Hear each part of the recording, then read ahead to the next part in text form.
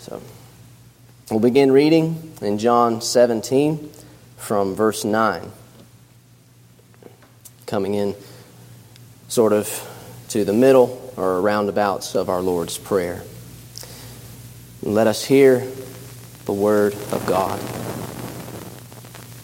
I pray for them. I pray not for the world, but for them which thou hast given me, for they are thine. And all mine are thine, and thine are mine, and I am glorified in them.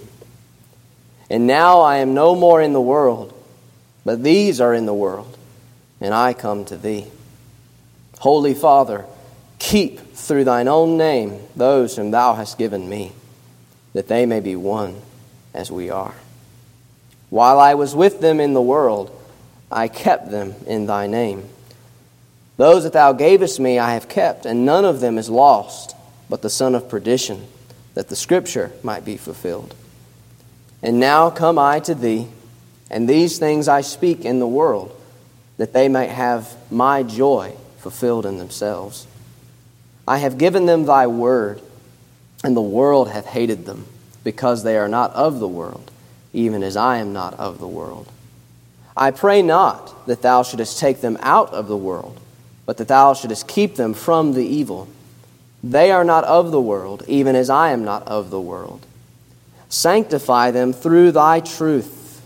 Thy word is truth. As thou hast sent me into the world, even so have I also sent them into the world.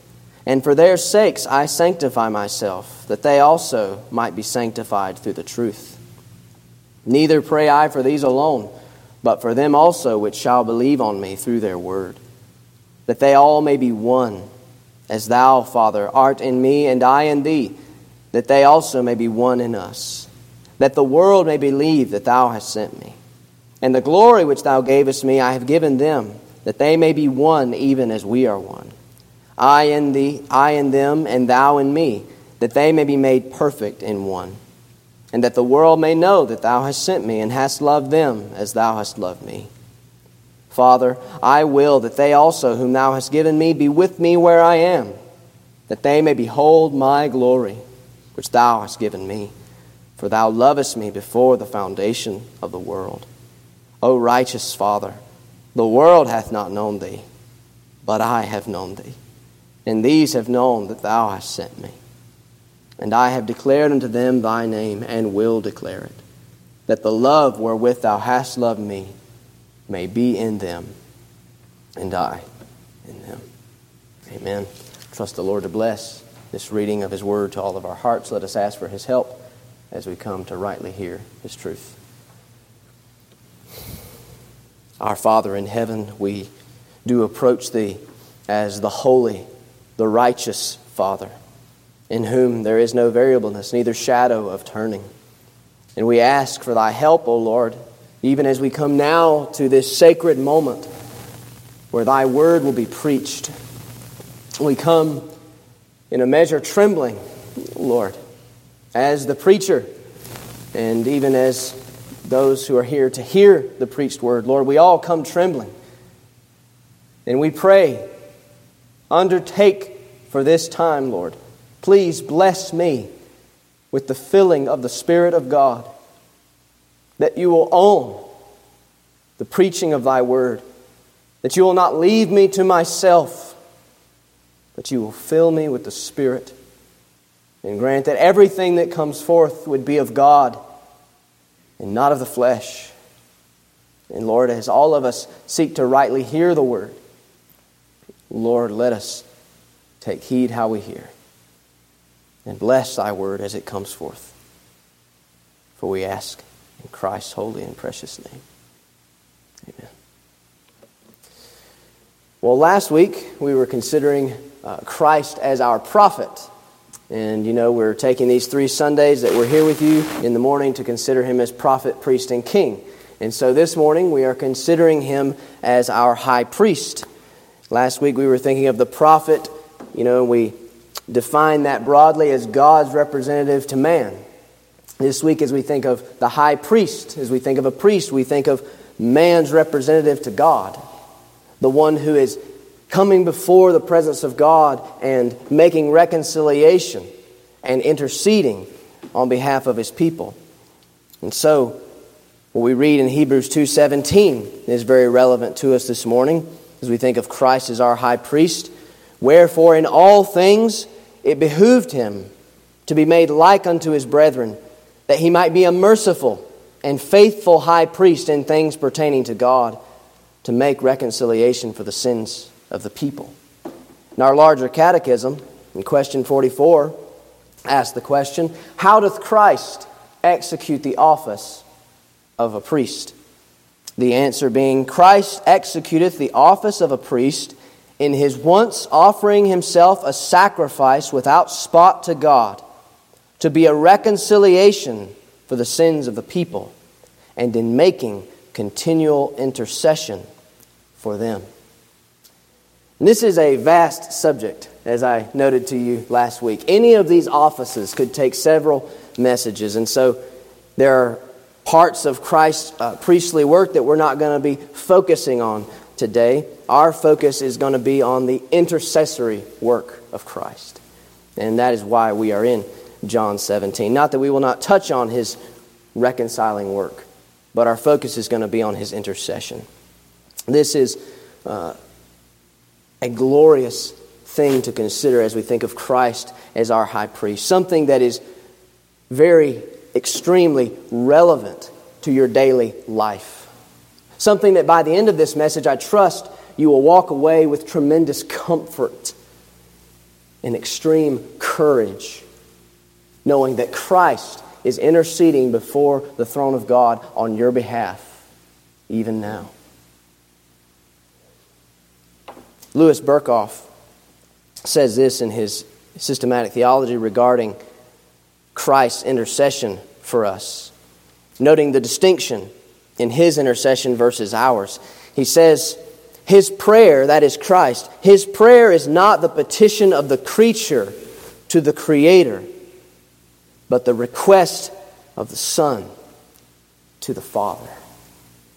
And his point there is simply that Christ's petitions, His intercession, is always according to the will of God. And so as He prays for His people, He prays the will of God into their lives, in every sphere, in every aspect. And this is comforting for us. This makes all the difference as we think about Christ as our high priest. And so we're here in John 17, and I want to take as our passage verses 9 through 24. And I cannot stress enough that this will be an overview of verses 9 through 24. There have been books written on John 17, so we're going to scratch the surface today of these verses. But I trust what we look at will be edifying. So I want to speak to you from this passage, these verses, about how Christ is praying for His people. How Christ is praying for His people. And the first thing I want us to notice from verse 9 is that Christ is praying for a specific people. Christ is praying for a specific people. This prayer is a model for us of the kind of intercession that Christ has with the Father. And so we can say that to some degree, whether it's the exact same or not, this is the manner in which Christ intercedes for His people. Then when He actually prayed the prayer, and even now, today, and He's praying for a specific people. I pray for them. I pray for them. The them is the same that you have at the very beginning of the chapter. As thou hast given him, verse 2, as thou hast given him power over all flesh, that he should give eternal life to as many as thou hast given him. This is eternal life, that they might know thee, the only true God, and Jesus Christ whom thou hast sent. And so He is praying for a specific people. He is praying for those that have been given by the Father. I pray for them. I pray not for the world, but for them which thou hast given me. And this brings us to consider that great covenant transaction between the Father and the Son in eternity, that we can barely enter into in our finite minds. That God, in His mercy, looked upon fallen humanity and chose, out of His mere love and grace, to have mercy upon some, rather than leave all to their destruction that they have brought upon themselves. He has covenanted the Father and the Son for these people for whom Christ is praying. That's you, if you know Christ this morning. That's you.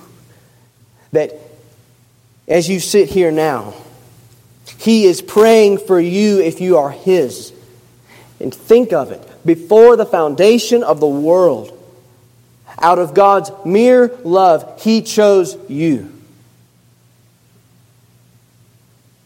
For reasons we don't know.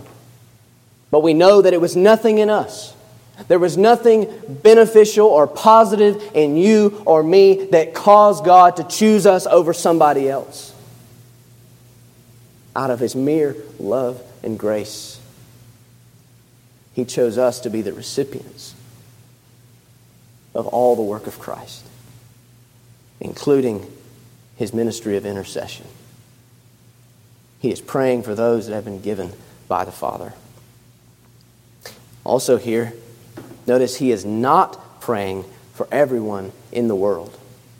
There's subtle distinction there, but it's a point that needs to be made. He says, I pray for them. I pray not for the world. And this is very significant for our understanding of even how the word world is used in John's Gospel. See, Christ says, I pray for them. He's praying for His people who are in the world, as we read later on. They're in the world, and yet then He says, I pray not for the world. And so as you think about the word world, this is so significant, especially when we think about such a passage like John 3:16. That God so loved the world. That it doesn't refer to every single individual in the world. And this is not a message on John 3:16, but the point should be made that Christ is making a distinction here. He is not praying for everyone in the world. And so the world can't mean every single individual in the world, because He says, I pray for them. And them, His people, are in the world, and yet He says, I don't pray for the world. So He's not saying, I'm praying for them and not praying for them at the same time. And this is crucial for our understanding of what Christ is doing as He prays for a specific people, as He makes His satisfaction for the wrath of God for a specific people that He is praying for. And this makes the fact that He is praying for you all the more precious.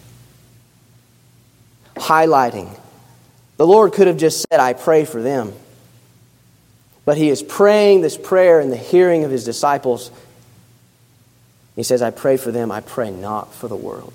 Note the exclusive attention that Christ gives to you in this prayer.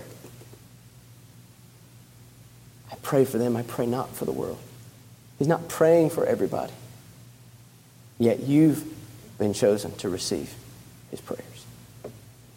So that's the first thing. Christ is praying for a specific people. The second thing I want you to see is that Christ is praying for the perseverance of His people. Christ is praying for the perseverance of His people. Verse 11. And now I am no more in the world, but these are in the world. And I come to Thee, Holy Father, keep through Thine own name those whom Thou hast given me. Keep them. While I was with them in the world, I kept them. So you see these words, keep and kept. And what the point is that Christ is praying that as His people are in the world, He is praying for them to persevere in the world. Holy Father, keep them. And I want us to notice several things about this prayer, this petition here. This petition recognizes a covenant obligation of the Father. Christ says, keep them through thine own name.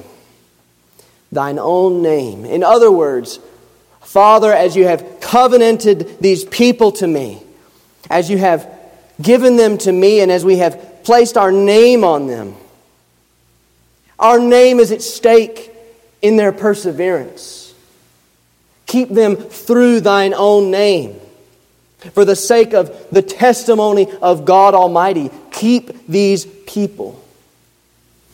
And so, Almighty God, take a moment to consider, Almighty God has bound Himself according to His unchanging nature to sustain you in your walk with Christ. As He says in Malachi 3:6 regarding His name, I am the Lord, I change not, therefore ye sons of Jacob are not consumed. Christ has petitioned the Father to keep you, sustain you in your walk with Christ so that your perseverance is assured if you are His. So this petition recognizes a covenant obligation of the Father. But also, this petition recognizes the weakness of Christ's people. It recognizes the weakness of Christ's people. Keep them. I had to keep them when I was in the world. While I was with them in the world, I kept them in thy name. Now He's saying, Father, keep them as I am departing from the world physically. Keep them. The point here really is that we have to be kept. Do you feel the infirmity of your flesh this morning to the point where you can say, yes, Lord, I have to be kept. If you don't keep me, I'm not going to be kept.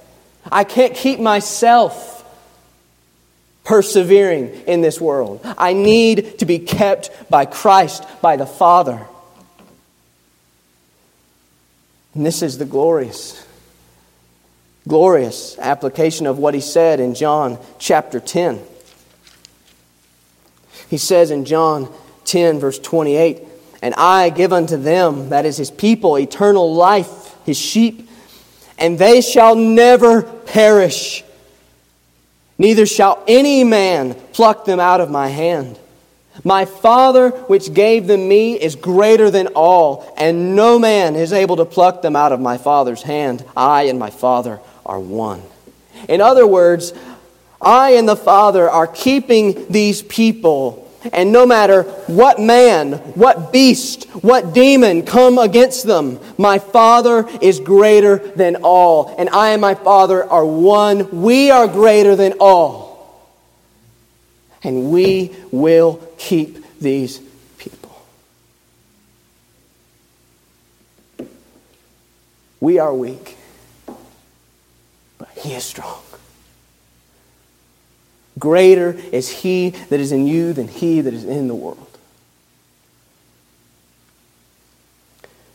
So this petition recognizes the weakness of Christ's people. And this specifically is a petition for perseverance in faith. A petition for perseverance in faith. I say that because of what we read in verse 12.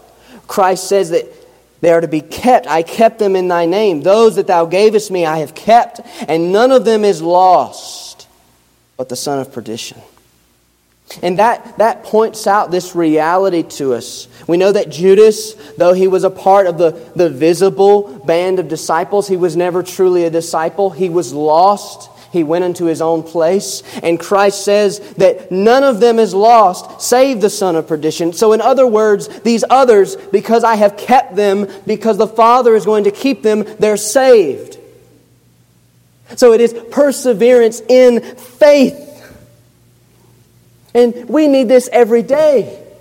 This prayer that Christ has prayed for His disciples here, He's praying it for us now, and we need it every day.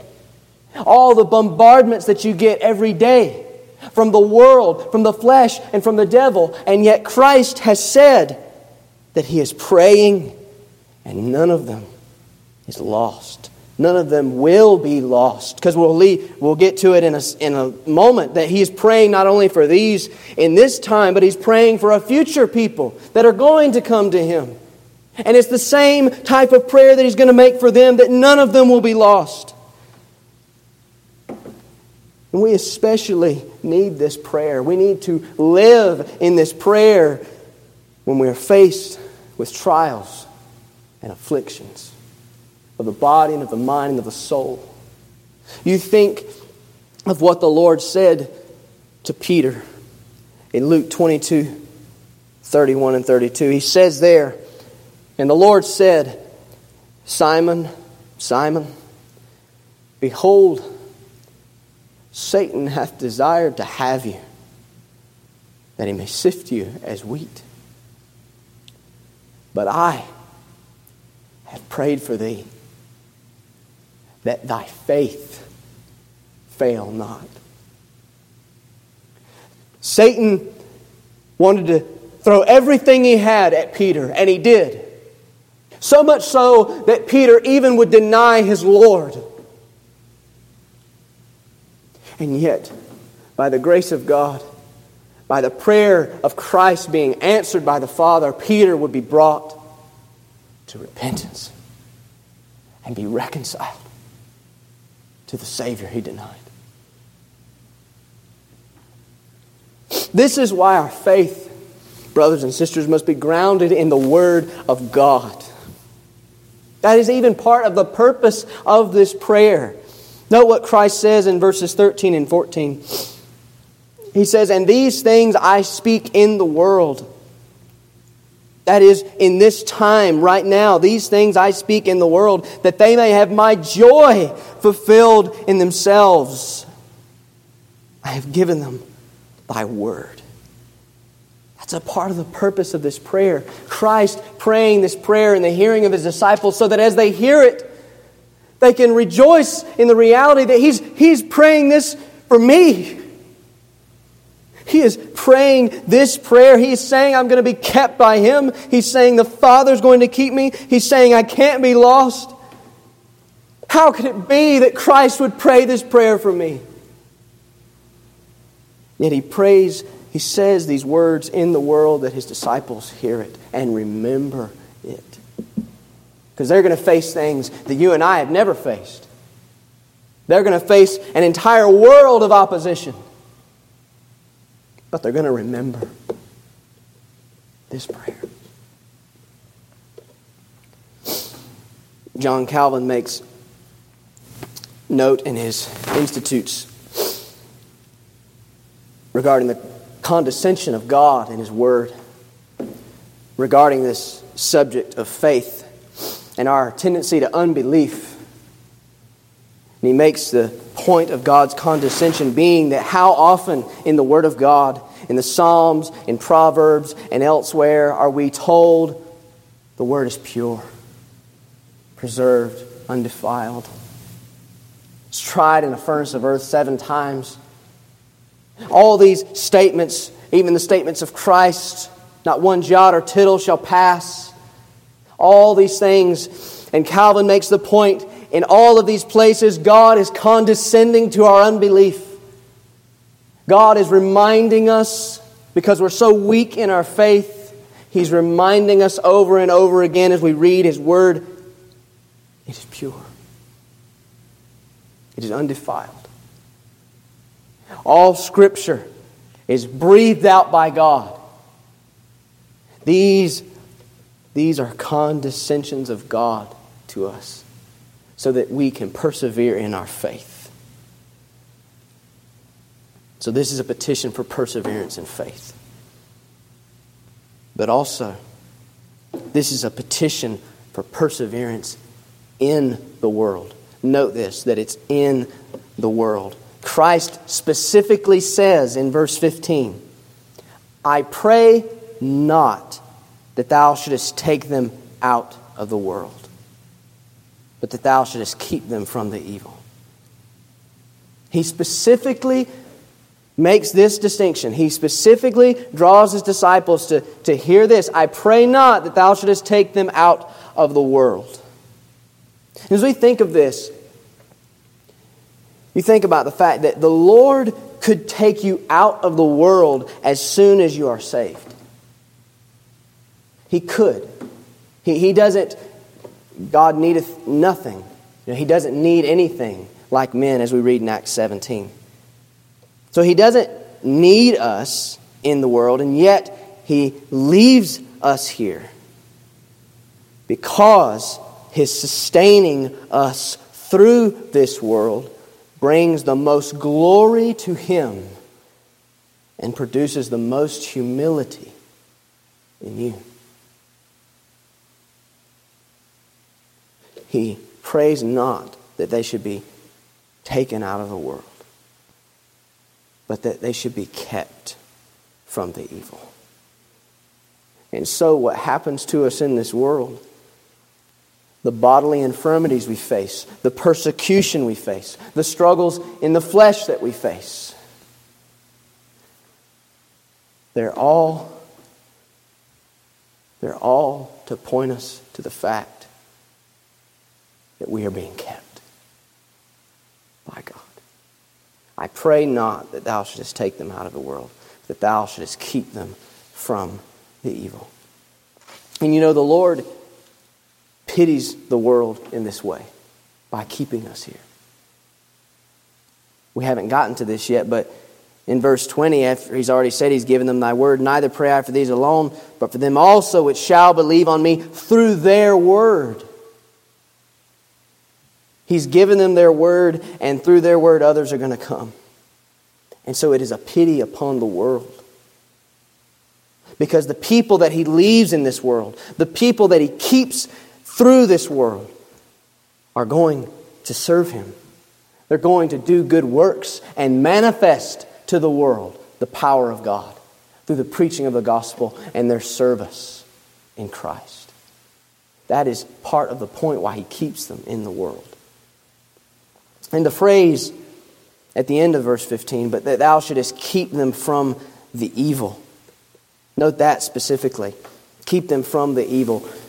Different men have different opinions on what exactly is being referred to here because it's rather general. Keep them from the evil. What is the evil being referred to? Is it the devil? Is it afflictions? Is it the corruption of the world? And all the various factors in the world that are in opposition to the work of God and opposition to the people of God? And I simply say yes. It is all of it. It is all of the above. It is everything in the world, whether it's the devil, whether it's the demons, whether it's the persecuting people in this world who hate Christ, whatever it is, all the evil that is in the world, the Father will keep us from being overcome by any and all evil. Whatever it is. Thou shouldest keep them from the evil.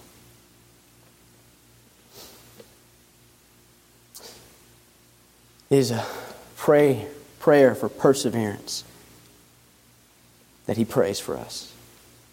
But thirdly, I want you to see that Christ is praying for the sanctification of His people.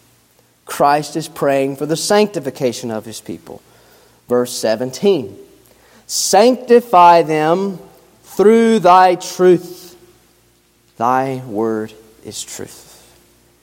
This points us to that progressive sanctification that we read about in Scripture. This ongoing work that God is doing in His people. He that hath begun a good work in you will see it completed in Jesus Christ. And so Christ in this prayer is praying for the sanctification of His people. And I want us to see several things here. This sanctification that He prays for is through the Word of God in general. Right? It's through the Word of God in general. He says, sanctify them through Thy truth. Thy Word is truth. And this is simply that truth that as we read the Word of God and as we meditate upon it, Christ is praying over it to be a means of sanctification to us. So that it is, as we read in Romans 15:4, that all things were written aforetime for our learning, that we, through patience and comfort of the Scriptures, might have hope. That this is a part of the prayer of Christ, for us to be sanctified through the Word of God in general. In other words, Christ is praying for your Bible reading. Christ is praying for your reading and meditation on the Word of God. And you think of this, the next time you are blessed in a specific way, in a special way by the Word. Christ sanctifies us through His Word no matter what our response is or anything. We are being affected by the Word. But there are times where the Word of God comes in a very specific way to us in our Bible reading, in our study of His truth. I'm sure you have experienced it as I have, and I'm simply making the point, don't lose sight of the fact that that is a result of Christ's intercession for you. This is comforting as well as we think about the preaching of the Word of God. That Christ is praying for the preaching of the Word of God. I cannot tell you how comforting that is to me, to know that Christ is praying in a perfect way that His people will be sanctified by the truth that is presented to them, so that His Word will not return void, but will accomplish the purpose whereunto He sends it. And so this sanctification is through the Word of God in general. But I submit to you, this sanctification is through the gospel word specifically. The gospel word specifically. For even in connection with this, we read of the Apostle Paul in Romans 15 verse 1. What did he say? He says, so much as in me is. Verse 14, he says, I am debtor both to the Greeks and to the barbarians, both to the wise and to the unwise. Verse 15, so as much as in me is, I am ready to preach the gospel to you that are at Rome also. I'm ready to preach the gospel to you. And so, in other words, there is a specific prayer here that not only is it through the Word of God in general, but Christ, as He prays over them, sanctify them through Thy truth. Thy Word is truth. We know that Christ says also, I am the way, the truth, and the life. And we know that the Scriptures, the whole focus of it is redemption. The whole focus of it is Christ. And so, in other words, Christ is praying for your maturity in the gospel. He's praying for your growth in grace and knowledge of Himself. And that prayer will be answered.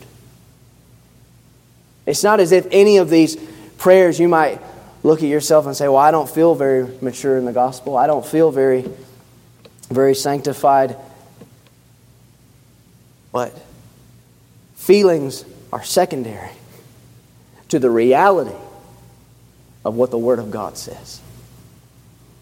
Work out your own salvation with fear and trembling, for it is God that worketh in you, both to will and to do of His good pleasure. It's not a question of if He's working in me. He is working in me. In different degrees, in different people, and He brings us all progressively. It is progressive. But this prayer will be answered. And this sanctification is also a result of being in the world. He says, sanctify them through Thy truth. Thy word is truth. As Thou hast sent me into the world, even so have I also sent them into the world. Notice the connection there. I pray that they be sanctified through the truth, and I'm sending them into the world. In other words, the world is a part of our sanctification. Us being here, which we've already touched on, but it's here.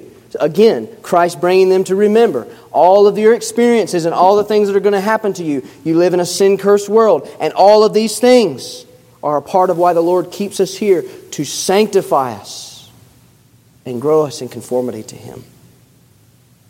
And the last thing about this sanctification that Christ is praying for, this sanctification flows from our union with Christ. This sanctification flows from our union with Christ. Verse 19. And for their sakes I sanctify myself, that they also might be sanctified through the truth.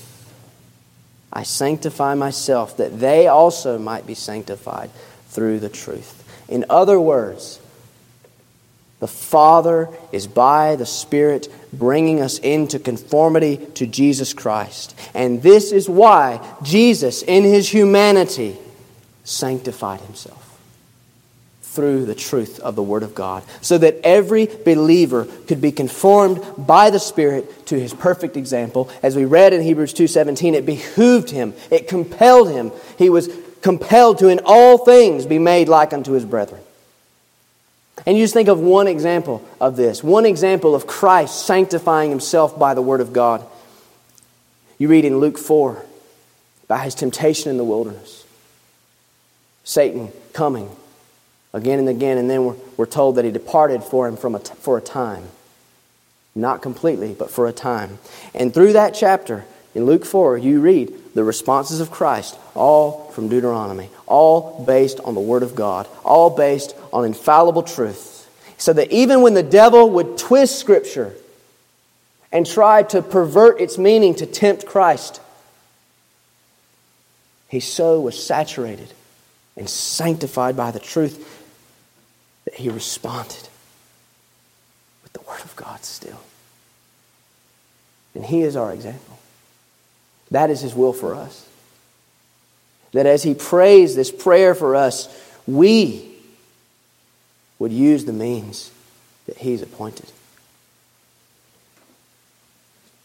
And it flows from our union with Christ. Don't miss that. That He is always sanctifying those in union with Him.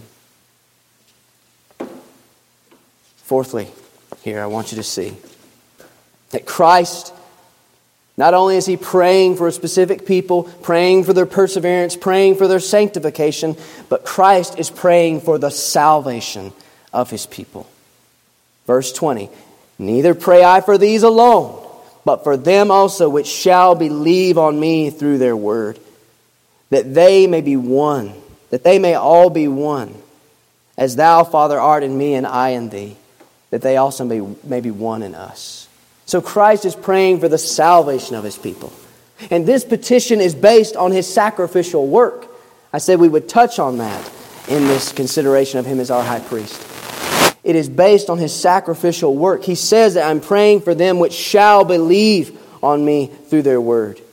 Believe on Him, His person and His work, His righteousness in His life and His satisfaction of the wrath of God in His death. And the beautiful thing about this is that Christ is, at this time when He prays this prayer in the hearing of His disciples, He's looking forward with certainty to Calvary.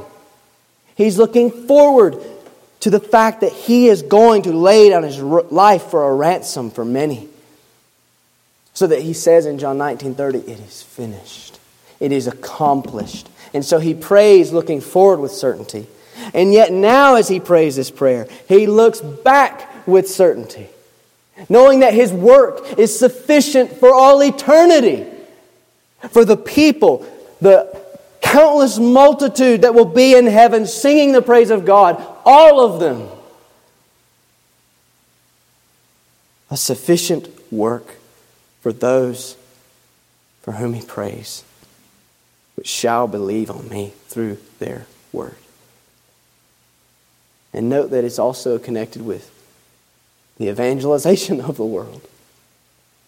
Christ is praying that these will believe on Him, but specifically He's praying that they'll believe on me through my disciples' word. What beauty is that? That as you go and as you share Christ with people, you know with assurance that if this person that I'm speaking to, because we don't know who the elect are, if this person that I'm speaking to is intended to be saved, Christ will bless this word to them. What confidence that should give us. What confidence that should give us that as we share the gospel, Christ is praying over that means. And we simply go forward in faith and share the gospel with every creature under heaven that we have access to. And so this petition is based on His sacrificial work. This petition is for His covenanted people, them which shall believe on me. Really, what I want you to just think about here is yourself. Not in a carnal way, but think about it. You, Christ, prayed for your salvation. Even in this prayer, neither pray I for these alone, but for them also which shall believe on me through their word. Insert your name there. Insert your name in that verse. I prayed for you, so that you, if you are Christ, you are evidence of the ongoing answer to this ongoing prayer. Marvel at that. Don't let it slip out as you leave this place today. Do not let that slip from your head and your heart that Christ prayed for your salvation. And the purpose of this petition is spiritual unity. The purpose of this petition is spiritual unity, that they may all be one. As thou, Father, art in me and I in thee, that they also may be one in us, that the world may believe that thou hast sent me. Now, we don't have time to dig deeply, really, into this passage. There's so much here, but I will simply say that what is in view here is union with Christ. Spiritual union with Christ, so that all those for whom He's currently praying when He prays this prayer, and those which shall believe on Him through their word, that they may all be one. That is, one in Christ. As thou, Father, art in me and I in thee, that they also may be one in us. And that is high and lofty truth that our finite minds can barely comprehend a fraction of. And yet this is so crucial, because as we come to this and we recognize that it's union with Christ that's in view, that we must see that in the day in which we live, this is such a controversial thing. Doctrine and practice cannot be cast aside for the sake of false numerical unity. But it is union with Christ. And so truth must come first. And like I said, we don't have time to dig into this, but it's here, and so I feel like we should consider it. Even though that is the case. It's for spiritual unity. It's for union in Christ. And yet at the same time, it's a unity that will manifest itself.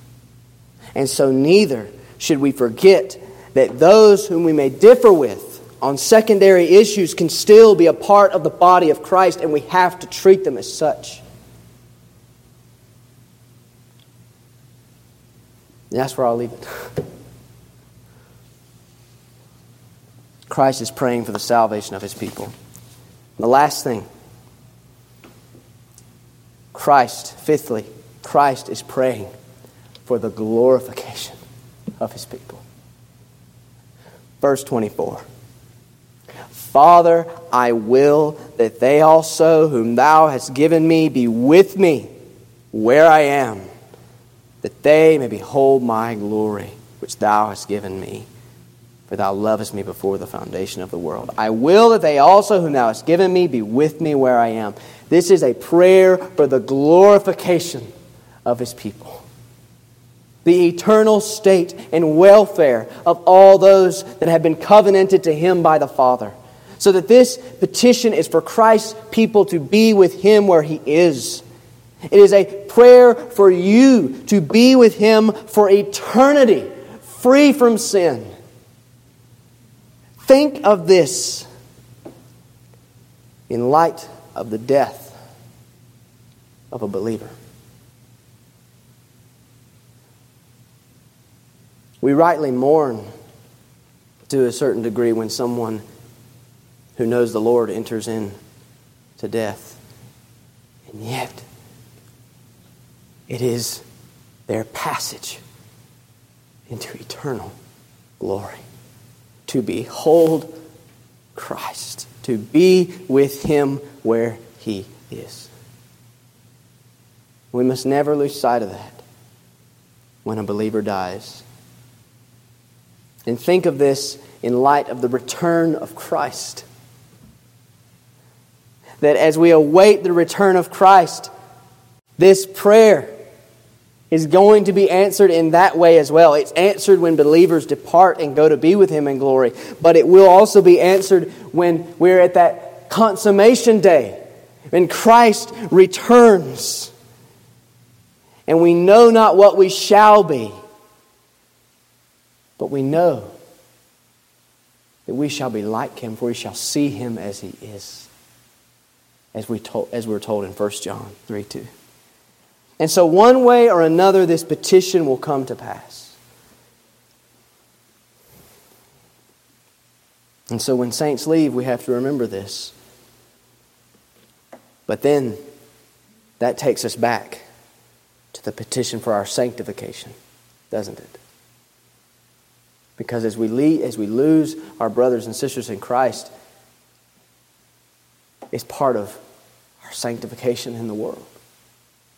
The loss that we feel.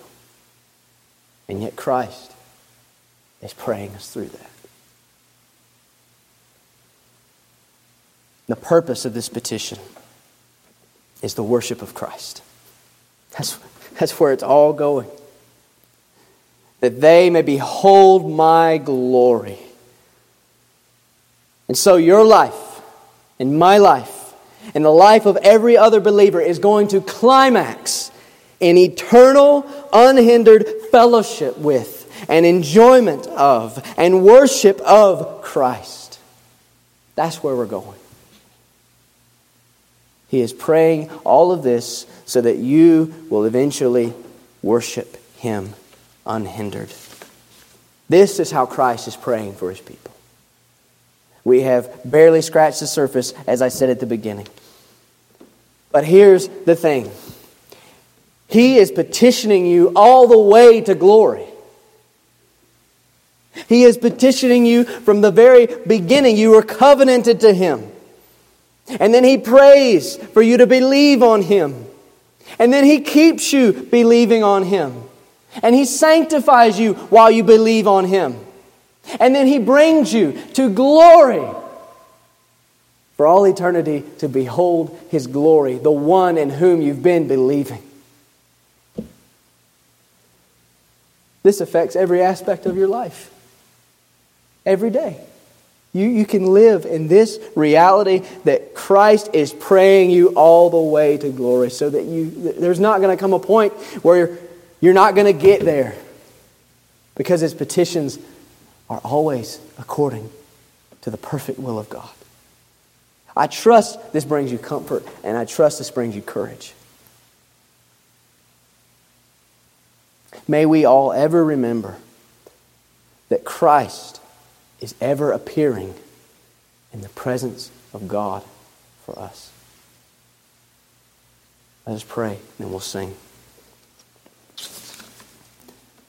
Our Father, we have really no words, Lord, that would express any measure of the gratefulness that we should have and the thankfulness that we should have in our hearts for what You have revealed in Your Word. But we bring what we have, Lord, and we confess the writer of Revelation, Thou art worthy, O Lord, to receive glory and honor and power. For Thou hast created all things, and for Thy pleasure they are and were created. Thou art worthy, O Lord. We are mere creatures of the dust, but You have blessed us with all spiritual blessings in heavenly places in Christ Jesus. And we thank Thee. And Lord, we sing unto Thee and ask that Thou wilt receive our praise. In Jesus' name, amen.